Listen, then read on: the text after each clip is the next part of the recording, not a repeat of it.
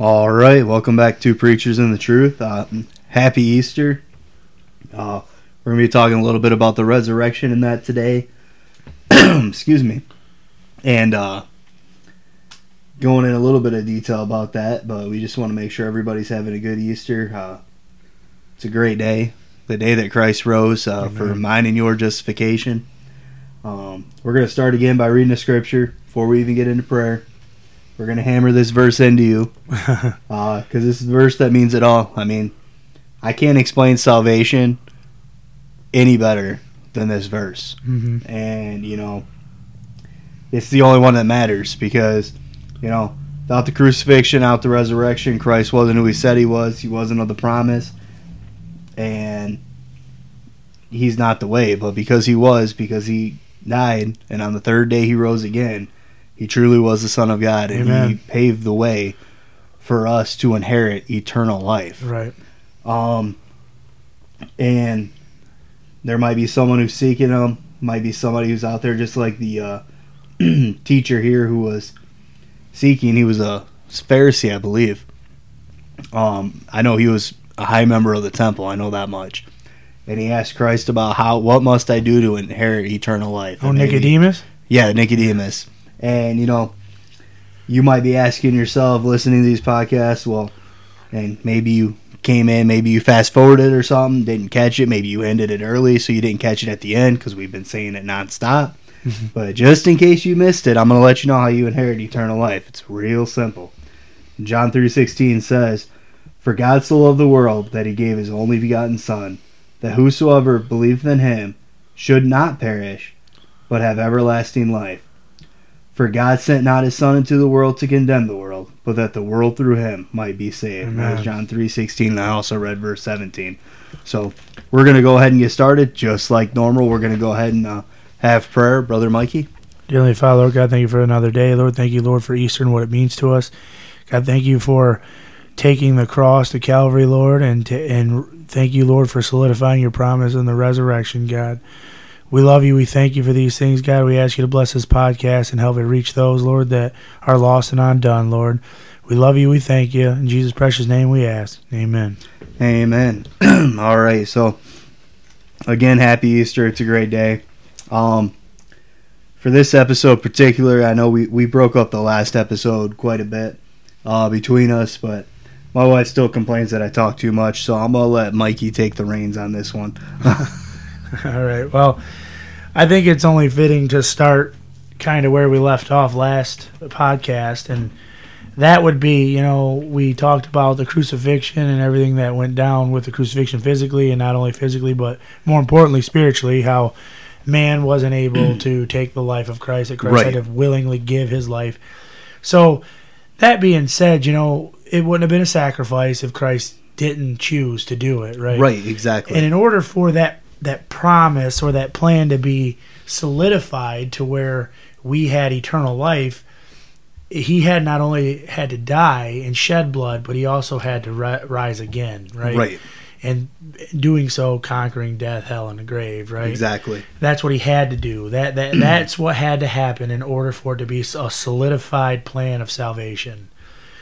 So, we got to the crucifixion, we got to Christ dying on the cross, or giving up the ghost on the cross. So what happened then? What happened next, right? Well, obviously, they had to bury him, right? Right. And they didn't bury him by digging a hole and throwing dirt on him. They had a borrowed tomb, and that's significant. There was a man named Joseph that had this tomb, and I believe the tomb was for him when he died, right? And this Joseph was a rich man, and that life of me, I cannot remember his last name. Can you remember his last name? I don't know if it says it in here. Yep, not his last name, but where he was from. It was Joseph of Arimathea. Right. And that's what I meant by that. But Joseph of Arimathea not only gave this tomb to them or gave it to Christ, he also bought fine linen to wrap the body in. So let's talk a second about Jewish belief and kind of their the way they do things. Right. When they wrapped a body, they would take this fine linen. It was a long piece of linen, right? And then they would lay the body on it, where the head was right about to the end of the linen, and then they would take the other end and they would bring it over and fold it over top of him and then kind of tuck it along the sides and on top, Right. covering the whole body in this piece of linen, right? They didn't take the body and wrap him like a mummy, not like that. They laid him on it and then folded it and then kind of tucked the sides in, and then they escorted him to the tomb. And before they did that, they also put a napkin over his face, right? The napkin was so that they didn't see the face, right? That was kind of against their thing. They couldn't look into the face of somebody that had died, so they covered the face while he was on the cross. So as they're lowering him off the cross, his face is covered with a napkin. They lay him on the shroud. They then take and they put the napkin down and they put the shroud over top of him, and then that was that, or the linen. I said shroud, I meant linen. So just to talk about that for a second, Mark 15:46 talks about Joseph of Arimathea, and I'm going to start at 42, and it said, and now when the even was come, because it was the preparation, that is, the day before the Sabbath, Joseph of Arimathea, an honorable counselor, which also waited for the kingdom of God, came and went and boldly unto Pilate and craved the body of Jesus. So they had to do a little work to get the body down, because if it were up to the Romans, he would have just been left up there to rot. Honestly, right. They didn't care, and that's what they did. A lot of it, right? They would rot until they fell off the cross, right? And then they would take the beam down, make the next person carry the beam, put it on the same pole, and the process just repeats itself. But here, they wanted to bury the body of Christ, so he went to Pilate and craved the body of Jesus, and Pilate marveled if he were already dead, and calling unto him the centurion, he asked him whether he had been any while dead. And when he knew it, to the centurion, he gave the body to Joseph. So the only thing that Pilate really demanded was to make sure he was dead. That's why he clarified with the centurion, he is dead, right? He's been dead a little while. Right, and I want to hit on that for a second, because think about what it says. It says he marveled that he was dead already. In other words, Pilate's like, these things usually take a while. Yeah. You know, and that just goes to show you the power that Christ had. Again, he chose when he was going to die. Man had no decision or bearing whatsoever. Yeah, and that's a good point. You know, Pilate probably was assuming it would have been a couple days, right? But he was dead, and so then Pilate gave them the body, right? Right. And it said when he knew it of the centurion, he gave the body to Joseph. And he bought fine linen and took him down and wrapped him in the linen and laid him in the sepulchre, which was hewn out of a rock, and rolled a stone under the door of the sepulchre. Now, I want to point something out about how the sepulchre was designed, right? It was designed to where once you pulled this stone over in front of the opening, it was very hard to remove. It more or less, or more than likely, was in a side of a mountain face or a cliff face, right, or something like that, to where they used a horse to pull this stone in front of it, and this stone slid down this trench that they had made. So let's say, and this is just from kind of a little bit of research on it, right, of how they would do these kind of things, the stone would have been on top of like a hill in front of it, right? And then they would have pulled it with a horse down this little bit of a hill into the trench to where it would stay there. Right. To where to remove it would have been pretty hard. Okay. So that's important for what we're going to talk about here in a little bit. But I want to point out that they did wrap him in fine linen, and that it was a custom of the Jewish heritage or the Jewish religion to do that. Right, it was. So I will read then, unless you have something to add to that. Well, you're getting into the resurrection, or do you? Let's talk about the stone just for a second about why it was placed there. Okay, because it's very important to understand that there's a key element there, and so they put this stone there, and you got to understand. And he didn't read it, and I don't know if that Luke or Mark, what are you in, Mark? I'm in Mark 16. I don't know if Mark covers it afterwards, but you'll actually see where Caiaphas came and was actually pleading with Pilate about why did you give them the body. And he says this by he said while he was walking that in 3 days he would rise. they're just doing that so they can steal the body and say, oh, he rose. Mm-hmm. So there's a couple things going on there. First off, Caiaphas is, I believe, actually worried. Yeah. I believe he was a little bit scared because I believe things were starting to turn in the heads of the scribes and the Pharisees and that. Yeah. Because you got to remember, these guys were keepers of the law. They were keepers of, all the prophets and everything. And God described to a T what he was going to do. I mean, you even read it in the last episode in Psalms and that. It talks about where you're so far from me, and that was God turning his back on him. So they knew of these things, and when the sky went black, this was something I believe they hadn't seen before. Yeah. So I believe there was a little bit of fear with Caiaphas and them. So he goes to Pilate, and that's why they put the stone in front of him. I mean, they did move a stone, but they not only sent a stone, but they actually sent soldiers to guard it. Yeah. To make sure that by the third day, so every day they weren't going to sneak in and steal these. And and the Bible also says that Pilate put his seal upon it. Yeah. In other words, the only person who could break that seal was Pilate himself. Yep. Or a soldier that he had sent to break it. Yeah. That he gave permission to. Right. Somebody that had to have permission to do so. Right. And if you broke it, the penalty was death. Yeah. That's all there is to it. The penalty was death to break a seal. Yeah. Okay. That's how they knew. So like when kings would send messages and that, they would put a seal over it. Mm-hmm. The reason they did that was so when the messenger got there and he handed it to him, if the seal was broken, they knew someone else had read that message. Yeah, it was like a hot wax, and usually the king wore a specific ring. And right. He would push that ring into that hot wax. Right.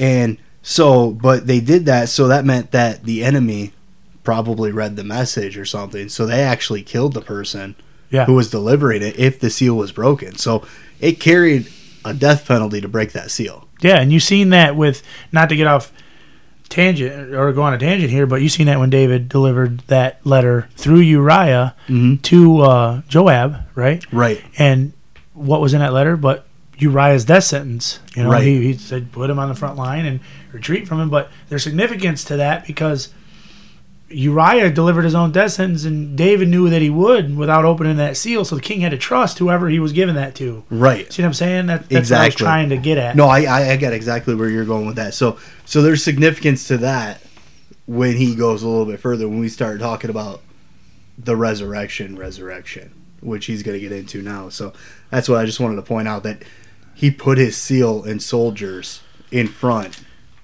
of that. Yeah, amen. And there is some scripture in Luke that talks about the resurrection, and there is some scripture in Mark. So if you don't mind, while I'm reading that, will you find it in Luke for me? Yeah. Because one of them talks about how the guards became as dead men, right? Right. And I think it's Luke that also says, why do you seek the living among the dead, right? Right. But I'm going to read chapter 16 here, and it's going to be basically the Mark's perspective of kind of what happened. And while he's doing it, I'm going to read that. It says, chapter 16, and when the Sabbath was past, Mary Magdalene and Mary, the mother of James, and Salome had bought sweet spices and that they might come and anoint him. And very early in the morning, the first day of the week, they came unto the sepulchre at the rising of the sun.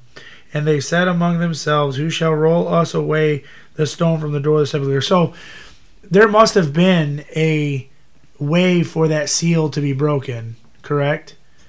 Because they were wondering how they were going to move the stone in order to anoint him, right? Mm-hmm.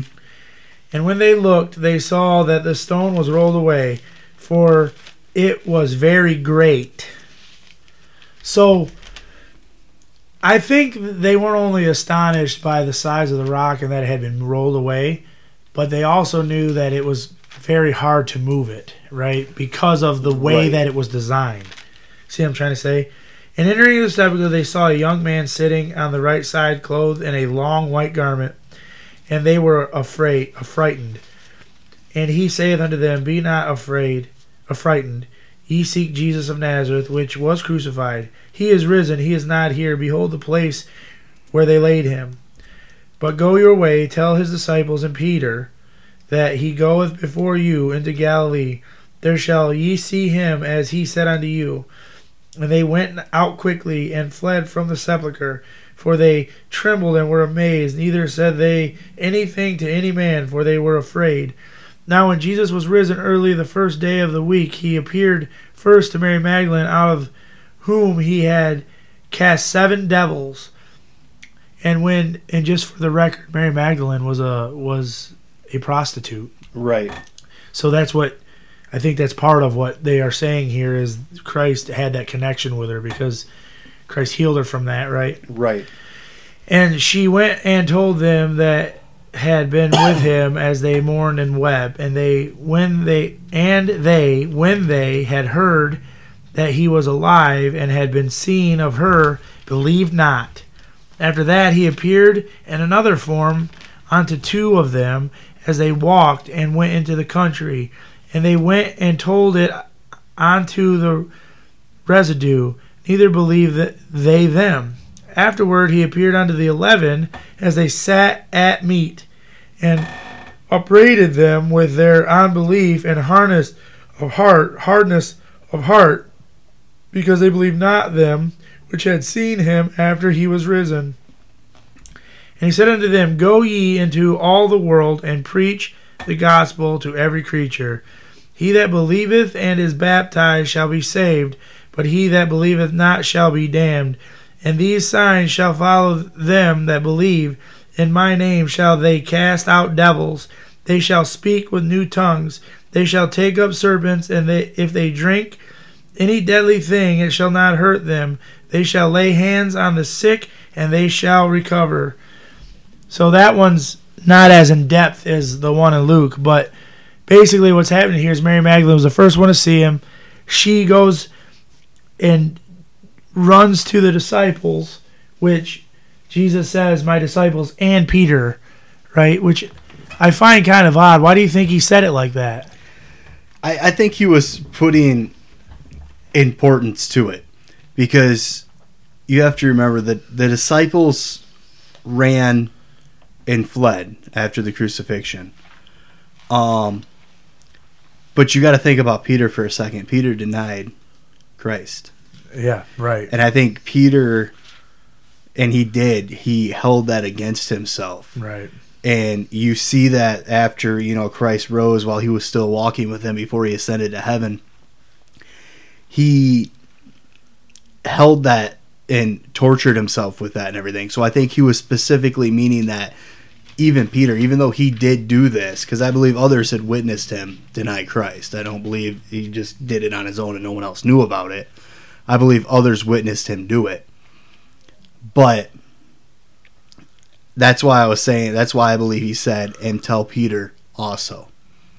In other words, you tell my disciples that have fled and are in there, because I believe Peter kind of like separated himself. You know what I mean? Right. So that's why I think he specifically said, and tell Peter also. Right. So, and I think that it really goes to show you, because, I mean, you go over into Matthew, and it talks about, in the end of the Sabbath, as it began to dawn towards the first day of the week. Now, remember, they hadn't prepared him yet. They just wrapped him. His body wasn't actually prepared for burial, because there's a thing with the Jewish people. The body has to be dead for 3 days. Yes. In order to be considered dead. So on the 3rd day, they were allowed to go and anoint the body for burial. Yeah. So I believe they thought the spirit hovered. Yeah.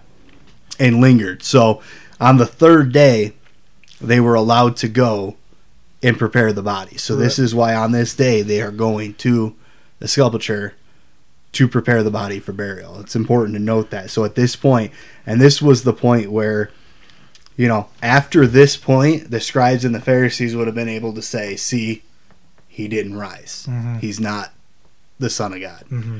So it's very important with that timeline to understand that. And that's also the significance of Lazarus. Right. That's why Christ said, we'll tarry here a little longer, because he wanted Lazarus to be dead longer than that period of 3 days. Right, he had already been prepared. Right, that way when he rose him from the dead, they couldn't say, oh, well, the spirit was dwelling in the tomb. Exactly. Right? Lazarus was so drawn out that he began to stink. Right. Like he had started rotting. Right. And Christ came to the sepulcher and said, hey, Lazarus, come forth, right? Right. And when he did that, they had no way that they could deny that he was the one that brought him back to life. Right, because he had already been dead well past the time frame. That's just to couple with what you were saying about how they believe the Spirit tarried.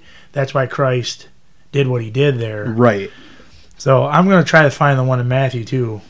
I'll read all three of them that way. Did you find the one in Luke? I know it's in 24. I got the one in Matthew. Matthew's in chapter 28. You have Matthew? I do have Matthew, yeah. Okay, I'll find it in Luke then. Okay, it says, in the end of the Sabbath, as it began to dawn toward the first day of the week, came Mary Magdalene and the other Mary to see the sepulchre. And behold, there was a great earthquake, for the angel of the Lord descended from heaven and came and rolled back the stone from the door and sat upon it. His countenance was like lightning, and his raiment white as snow. And for fear of him, the keepers did shake and became as dead men. Amen. And the angel answered and said unto the women, Fear not ye, for I know that ye seek Jesus, which was crucified. He is not here, for he is risen. As he said, Come see the place where the Lord lay. And go quickly and tell his disciples that he is risen from the dead. And behold, he goeth before you into Galilee. There shall ye see him. Lo, I have told you. Amen. So, that's the one that you were looking for. With the men as became as dead men. Yep. And then I'll read the one here in Luke too, just because we'll read all three perspectives. Right. Way. So Luke 24 says, Now upon the first day of the week, very early in the morning, they came unto the sepulchre, bringing the spices which they had prepared, and certain others with them. And they found the stone rolled away from the sepulchre, and they entered in and found not the body of Jesus Christ. And it came to pass, as they were much perplexed thereabout, behold, two men stood by them in shining garments.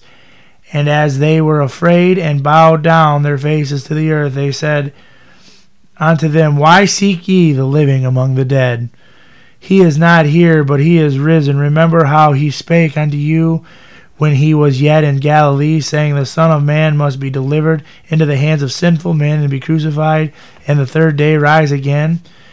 So I wanted to point something out with that. There was a time in my life, Jake, that I sought out the living among the dead. I tried to find joy in things that were dead, right? And I say that because that's the way a lost person is, right? They look for this life, this joy, this love, everything, in things that are among the dead. Right. And what do I mean by that? I mean, well, among the dead, if you have no Christ, you are dead, right? You might be alive and breathing, but spiritually you are dead. You're a goner. And that's what, when I've preached this message here before, and that's what God put on my heart was, things look good for a little while, but if we go and we put our time and our effort, and I don't know why I'm going on this tangent, I apologize, but if we go and we take our time and our effort and we put it into something that is among the dead, then we are going to be dead, right? Exactly. So it's important that we seek out the things that are alive, right? And I don't necessarily mean, I mean spiritual life, the things that give us spiritual life and peace and joy and happiness, and that's Christ, and that's the bottom line, right? And that's kind of how I take this. Yeah, they were physically looking in a graveyard for Christ, right? But you can take that as, you should have believed that he said he was going to rise again. Why are you here not believing him? You see what I'm saying? Why are you seeking out worldly things instead of godly things? You should have came here knowing. That's how I take that. Here's the thing, brother. They shouldn't have came there at all. Fair enough. I'm just going to go ahead and say it. Fair Y'all enough. might have different perspectives. That's a good point. They should have never went. Why? That. Because he told them before, I'll meet you in Galilee. Yep. He told them where he was going to meet them at. Yep. You know what I mean? So he had already spoken this, and I believe, going with what you're saying, I believe that, because he's saying, why are you seeking worldly things? Yep. He's not here. Yeah. He's risen. Do you not remember his words that he spoke to you while he was yet living? Yep. And then he reminded of him, right? The Son of Man must be delivered into the hands of sinful men to be crucified, and the third day rise again. So the angel, I believe, it said they were perplexed, meaning they were in shock. I believe the angel was kind of in shock. Like, right. What are you guys doing here? He said he's going to do something. He's going to do it, right? Right. The angel was like, don't you guys remember this? I mean... Hello. right. It's kind of like, here's the thing.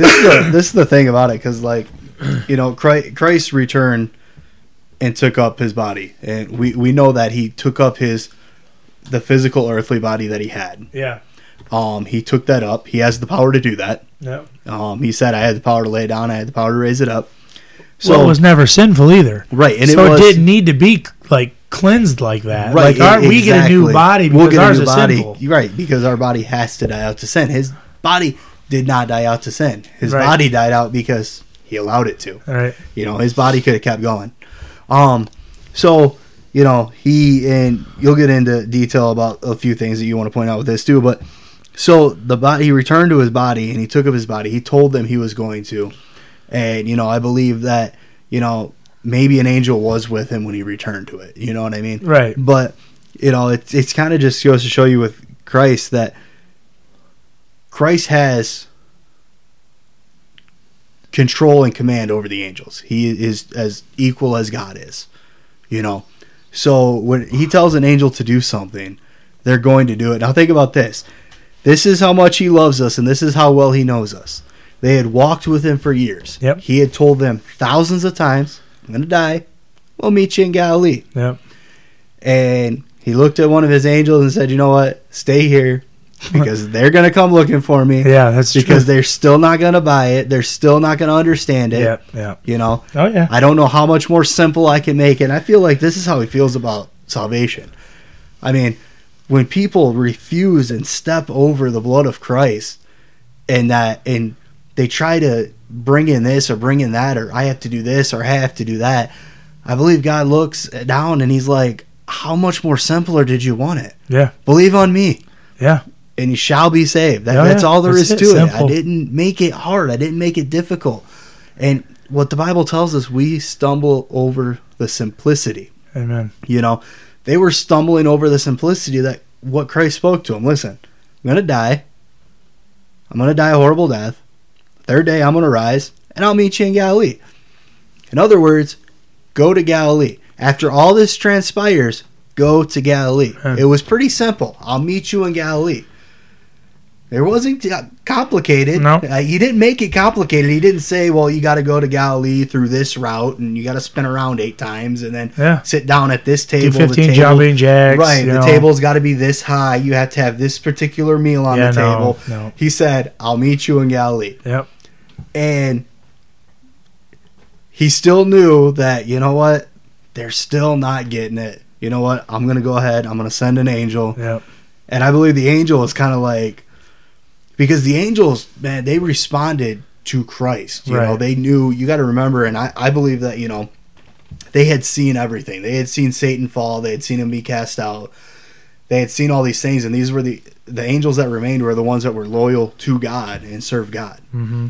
So, I believe when God said he was going to do something, I believe the angels were like, yeah, he's going to do it. Like, we literally just watched one of our brothers who had fallen literally get kicked out of heaven. Right. Like, we'd seen this. We know what he says. And I believe because they marveled at God's creation, because it says that the angels marvel at why God loves us so much and why he thinks so highly of man. Right. And everything. I believe, like you said, the angel's sitting there and he's like, okay, I don't know why you want me to stick around here, but I'm not going to question you or disobey you. Yeah. And then here they come walking up, and I believe he was kind of like, He probably wasn't even shocked. He's probably mad. Like he was probably mad, but I think he was a little bit shocked, and that's you kind of see that and I know like when we're reading this and that we can't really like. It's not like we're hearing him say it, so we don't know if he had sarcasm in his voice or anything. Right. But I believe he kind of was like, "Why are you here right now?" Yeah, why are you seeking the living among the dead? Right, like I'm here because I was told to be here. Stay Why here. are you here? Right, like right. he told you he's going to meet you in Galilee. That's that way. Yeah, You're heading south. Galilee's north. Like Yep. Do you need a compass? What? Right. Like you get what I'm saying? Yeah. Like so, I agree with you on that. He had to be a little bit shocked, probably a little bit angry because he's thinking, "Oh, you guys got no idea what's coming." Because but of course we also had salvation. Yeah. Where angels do not. Right. But I believe he was kind of like, man, you guys got no idea what's coming. Listen, he's not here. Like, Right. Now, see, something came to my mind. I don't mean to go off on a tangent, and this may blow your mind a little bit here, and I want your opinion on it. So we know when Moses died, right, that Michael fought over the body of Moses with Satan, right? We know that. Why did he do that? Because Satan wanted to possess it, right? Right. He wanted to possess it so he could lead the world astray with it. He could lead the children. God's chosen people. Right. The true power of God is shown even in the dead body of Christ, because Satan didn't even have the power to possess it, to take control of it, to do anything to lead anybody astray. That came to me as we were talking about that. Like, Satan could have, that was a prime opportunity for Satan, right? He could have tried to go in there and possess the body of Christ, but that's how much power he has. Even in that state where we'll get into depth of what he did, but before he came back and the body was lifeless laying there, Satan knew he had no power to even do anything with it. Isn't that crazy? It is crazy. Do you agree with that, though? I agree. I agree with it, but you also got to realize, and again, this is something that we're going to get into. Didn't mean to. We're going to get into extreme depth over, but you got to understand that when Christ was crucified, what he did at that point was he literally stripped Satan of all the power that he had over this world. That's true. Yeah. So Satan didn't have that power to, especially over Christ. Oh yeah. I mean, to be honest with you, I don't even think Satan was even going to try to attempt it. Right. Just because, I mean, let's face it, God had already spoken, and you brought up Moses and, Michael contending for the body. The way Michael had did it, and I know me and you might have different opinions on this and that, but I believe at this point, Satan was already kicked out of heaven, and Michael had already fought with him. So I believe that Michael could have taken Satan in combat. And even not so, you got to understand that Michael was an archangel. He was a soldier. He was literally a general of the soldier. Yeah. He was literally like top of the line angel. Yeah. He was going to fight. Yep. And, and with God on his side, Michael was going to whip him then too. Yeah. And do it again, or do it right there before he did it, depending on how you believe. But what I'm getting at is, how did he contend for the body? All he said was, the Lord rebukes you. Yeah. In other words, just the speaking of God saying, you're not going to touch Moses. Yeah. Satan was absolutely powerless. Yeah. So with who Christ was, and you see this because, think about this for a minute. Just because we're on this little tangent here and we're just following the Lord and going with it. Think about this. You don't see Satan up until Judas portrays Christ again after the temptation. There's not mention of him coming up in that. Now there's mention of other demons and that possessing people that Christ came upon, but you don't see Satan himself challenging anything. And a reason I believe that is because when Satan took him up, that was even proof to Satan truly is the Son of God. Yeah. I can't touch him. Yeah. There is nothing I can do at this point now except for try to lead people astray. Yeah. And that's what he did. I believe he was working on the minds of the scribes and the Pharisees because he knew he could not stop God's plan. Right. The only thing he could do was get the people to reject him. Yep. That's the only thing he could do at that point. He couldn't stop Christ from being crucified. Yep. He couldn't make the men crucify Christ. Yep. He had no power at that point. Yeah, that's true. You know. And just to clarify, we do have a little separate opinion on some things. Right. And we've already discussed that about the whole hierarchy of angelics and principalities. But, I mean, that's... Right. I mean, we agree upon that. We kind of go off on whether or not with the Revelation 12. Out. Yeah, Revelations 12. Just to clarify that. But I do believe there is a hierarchy of angels and stuff. Oh, yeah, no, that's not what I meant. I'm sorry. Let me clarify no, you're that. Good. But so we do have different opinions, and that's okay. That's what it's all about. That's how we grow, and we discuss more in that. But getting back on track to our topic and everything, it's just it's amazing still that, like, even bringing up Moses, that, you know, Satan knew he couldn't touch that body. Yeah. I truly believe that he knew there was nothing he could do anyway, so he wasn't even going to try. But even so, like, Christ knew he was going to raise again. And Christ knew they were going to come to the tomb because he specifically did something. Again, he knows us well. And he knows we're going to do something stupid. And, we joke about that. And, maybe it's kind of mean to say that, but they were. He said, meet me in Galilee. He didn't say, come to my tomb. He said, meet me in Galilee. Yeah, meet me in Galilee. Yep. So, but he knew they were going to come anyway. So he left them a message. And I'm going to let you talk about that too. About what they found when they came to the grave after the angel had departed. Oh. And everything. Yeah. I'll let you get into that too, but go on with where you're going.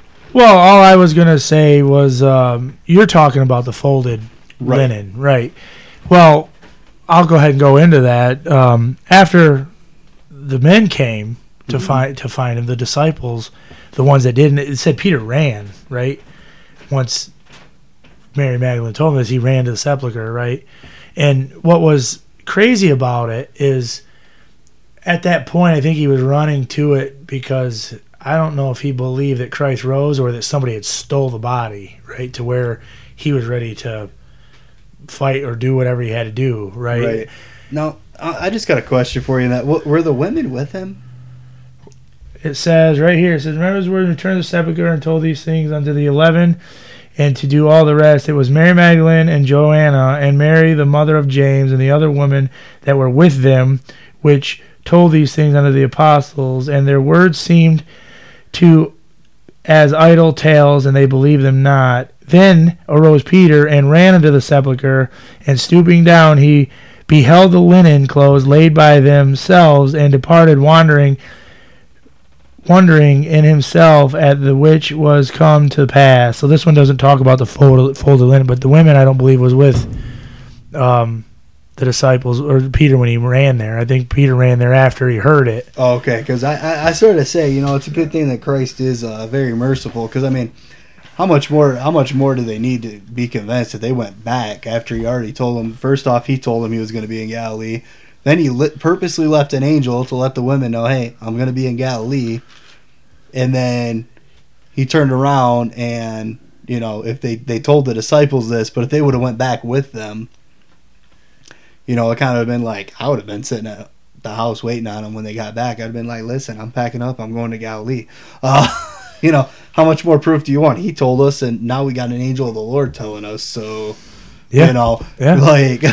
So you said something about the chief priest kind of pleading and, or right. whatever.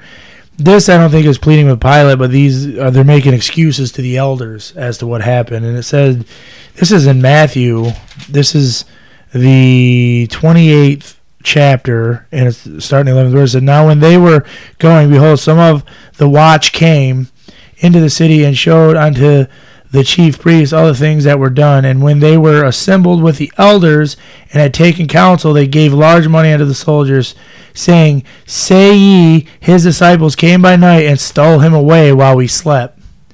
So they were making excuses at this point because I believe they know that they had made a bad mistake, right?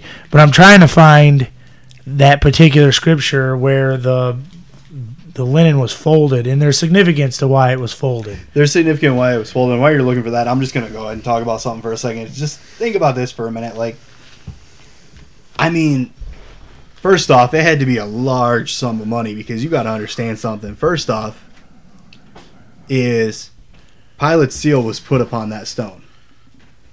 Okay? And let me tell you something. The only one who was allowed to break it would have been Pilate himself at that point once it was sealed. Which I want you to understand something. First off, man's seal means absolutely nothing. God's seal is a permanent seal.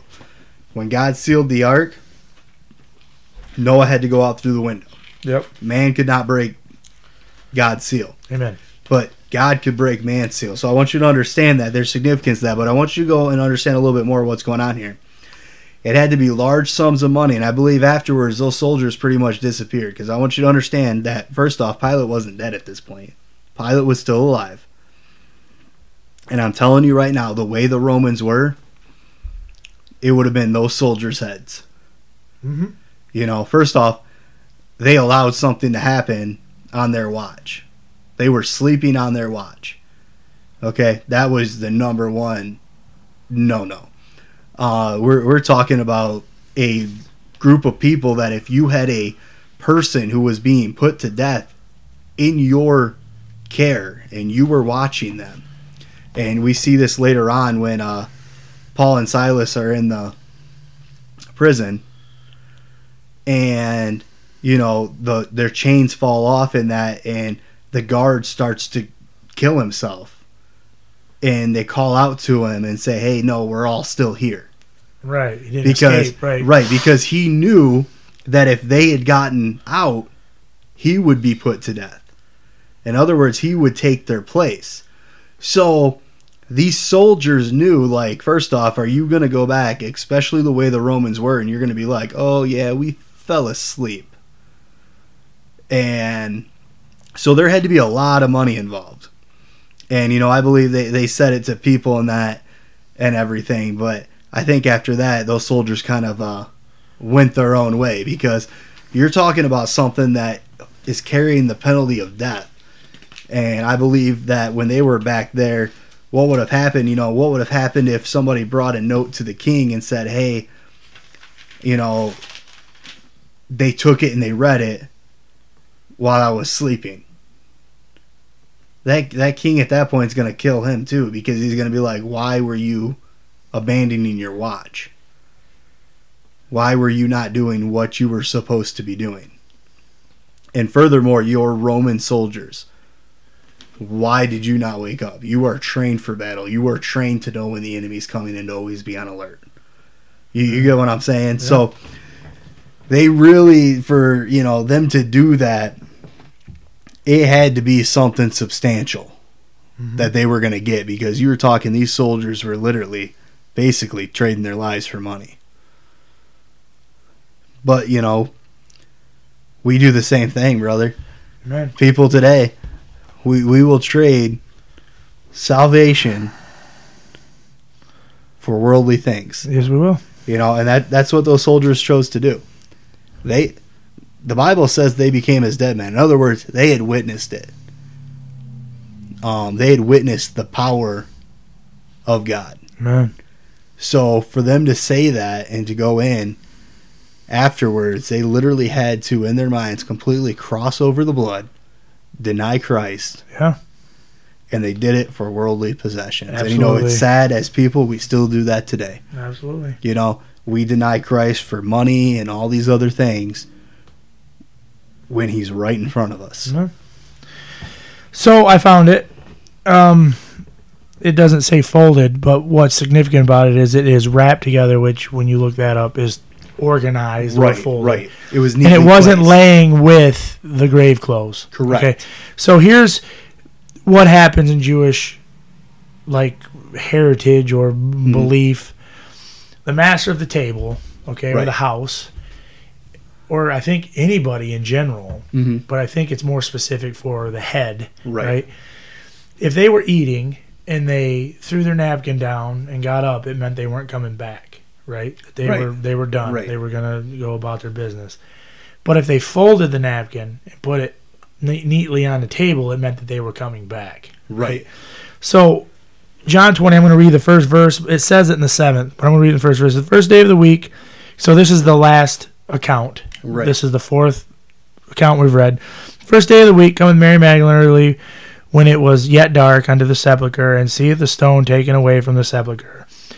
Then she runneth and cometh to Simon Peter and to the other disciples, whom Jesus loved, and saith unto them, They have taken away the Lord out of the sepulchre, and we know not where they have laid him. Peter therefore went forth, and that other disciple, and came to the sepulchre.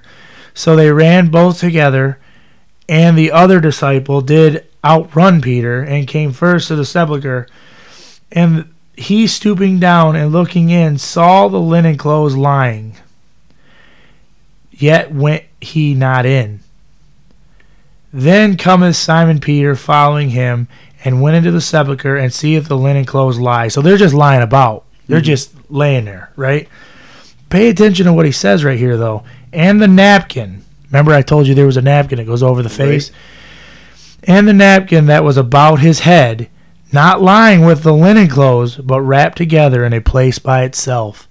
You see, Jesus was letting them know that he was coming back again, right?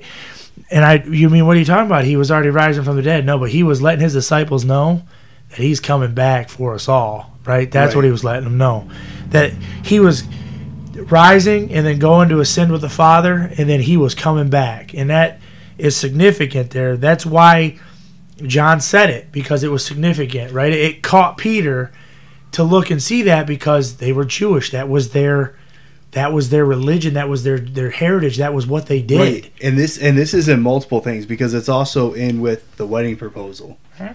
And they would give their napkin, handkerchief, whatever, to the bride-to-be as a token, as I will return to get you once my Father says that I can come and get you. Because remember that in the Jewish tradition back then, when they were married, the bride waited at home. She wouldn't see the groom again, because he would be busy building a place for her and him in his father's house. So, and he could not go and get his bride until the Father told him to go and get them. And, you think about that, and even with the dinner and everything, it puts a smile on your face. It makes you happy.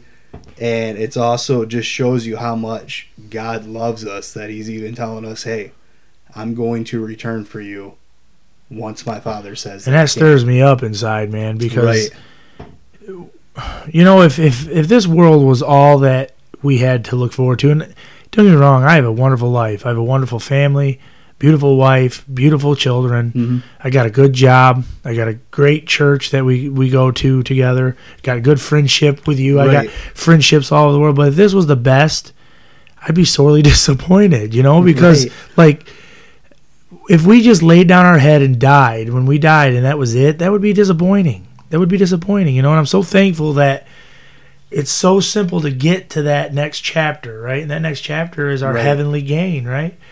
And to me, when I said disappointing, I don't mean like I'm disappointed with my life. I'm saying there's so much turmoil and fighting amongst Satan in this world, that if this was all that there was, it would be depressing. And it's never going to stop. No, it's not. And all of that battle that we go through, there's got to be something. You know what I mean? That's my point. Like I said, I love my wife and my family dearly, and I am happier than ever with them in my life. That's not what I meant. I'm just saying this stirs you up, because I can't wait sometimes. There are days, Jake, that I can't wait. Oh, I know. There are days that I don't want to die, but there are days that I'm like, man, I won't have to go through this in heaven. I won't have to go through that in heaven, Right. And the more and more you walk as a Christian, the more and more you get homesick. Oh yeah. That's all there is to it. You get homesick. Right. And it's because we know we're not a part of this world, and it does stir you up inside, and it gets you, it makes you want, because he's going to return. Amen. That's the promise that he was making to us, and we know it was the truth, because we knew he died and he was resurrected. And he didn't just, rise and just show himself, to the disciples. Right. He was out and about. Yeah. Other people did see him. Yeah, it says in there, I was reading when I was trying to find a scripture, Right. the Caiaphas even seen him. Right. Right? But he didn't recognize him. Right. And a lot of people, and I'm going to say this, then I'm going to be finished, and you can go on with what you want to go on with. And yeah, I'm going to just talk about the shroud for a minute and close. Right. But, even the disciples in that, when they were walking with him, and that's important too. You got to understand that they didn't recognize him. People are like, "Oh, Christ changed him, his appearance and how he looked." No, Christ picked up the same body that he had. Yeah. And some people are like, "Oh, well, he shape shifted." No, their humanly fleshly minds could not comprehend a man rising from the dead. Yeah. Even when Lazarus came forth, they couldn't comprehend it. Yeah, they didn't understand it. So to them, it was just another person. Maybe he looked alike, Yeah, they weren't connecting the dots. Right, they weren't connecting the dots. They weren't dotting their I's and crossing their T's with it. So, and in that scripture, you'll see where they, Christ was talking with him. They were telling him about himself, obviously, and they said, we thought he was the one. Yeah. And everything. And you'll see in that scripture, and I'll have it for you next time, because I'm going to let Brother Mikey talk in that. But I will look it up for our next podcast and let you guys in on it, and then we'll go with our next podcast. But you'll see where Christ began to walk as if he was going to go further. And the men stopped him, and they said, "Why don't you come and tarry with us? Listen, the night's coming. Just come with us." And it was then that they realized, when he blessed the food, and that, oh my gosh, this is really Christ. Yeah. He has risen. But the significance of that is Christ is a perfect gentleman. Yep. He will not go where he's not invited. Right. Amen. So that's why I'm telling you that, you are the only one who can reject Christ. Right. And I know I don't know why, maybe there's somebody that needs to hear it. Yeah. Because the last 3-4 podcasts we've been pushing salvation like no other. Yeah. And I'm telling you right now, you have to literally reject Christ. Yep. In order. If those men would have never invited him, he would have kept going. Yep. Amen. And it's the same with you. If you do not ask Christ to come into your life, he is not going to force his way in. Yeah, Revelation 3:20 tells you that. Right. Stand at the door and knock. Right. And if any man will open up, I'll come and sup with him, and he'll sup with me. Yep. So you have to choose. And again, we've read it time and time again. It's John 3:16. That's all it is. That's all salvation is. You are choosing a devil's hell when you have heaven to gain. Amen. You are choosing to reject the blood of God's only begotten Son for worldly things. Amen. And what is it worth? Because I'm telling you right now, the money that's in my wallet, all the possessions that I have, we worry about things, and we worry about, what we have in that, and, we worry about vehicles and everything else. But at the end of the day, brother, it's going to burn in a fervent heat. It's true. It has absolutely no meaning. I'm telling you right now, there's nothing in your life that has any meaning other than your relationship with Jesus Christ. Amen. Because that's the only thing that matters. Yep. Nothing else is going to matter. It's not going to matter how much money you have. It doesn't matter how much money your family is. Guess what? They're not going to be able to buy your way into heaven. No. So the only thing that matters is your relationship with Jesus Christ. And that's why, and when you find Christ, you'll have life and life more abundantly. That's all there is to it. Amen. We can sit here and we talk about the turmoil of this world and that, but we're able to smile through it all because we know what's to come. Amen. And we know that we have in us is so much better than what is out in the world. Amen. And that's all I've got to say, brother. You go ahead. So just a few things. First off, the cliffhanger was that Christ was not killed by man. Right. Just in case you missed that, anybody that missed that, we Go promised you to the other episode. We promised you a cliffhanger. We just didn't, make it as obvious. But that was definitely the cliffhanger: is that man did not kill Christ.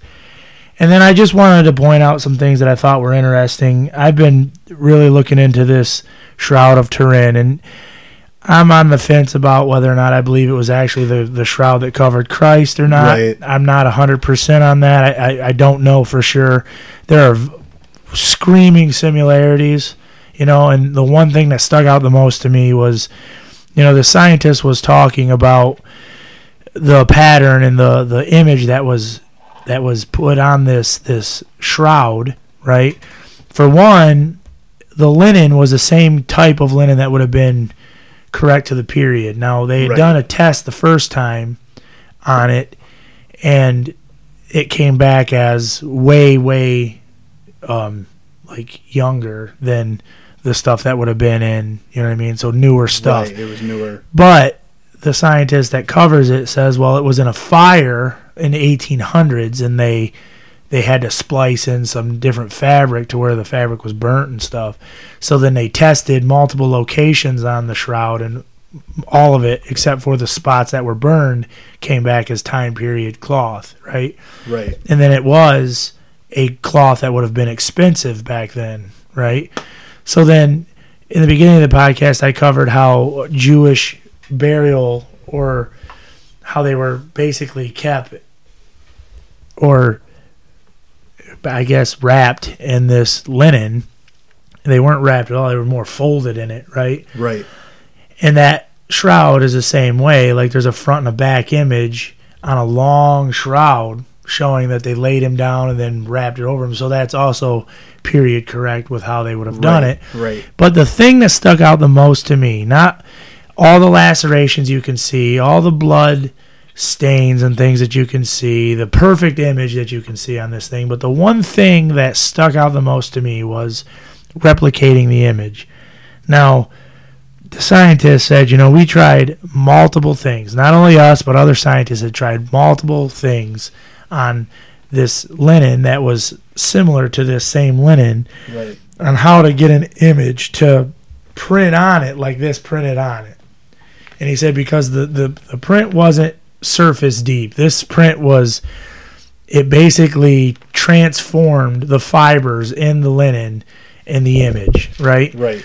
And he said that we did, we wrapped it in a pig that was dead, and we let rot. They let a pig rot on a piece of it and stuff, and it just had stains, no image. They tried a bunch of heat, they tried a bunch of cold, they tried to freeze it, they tried all kinds of different things, different methods.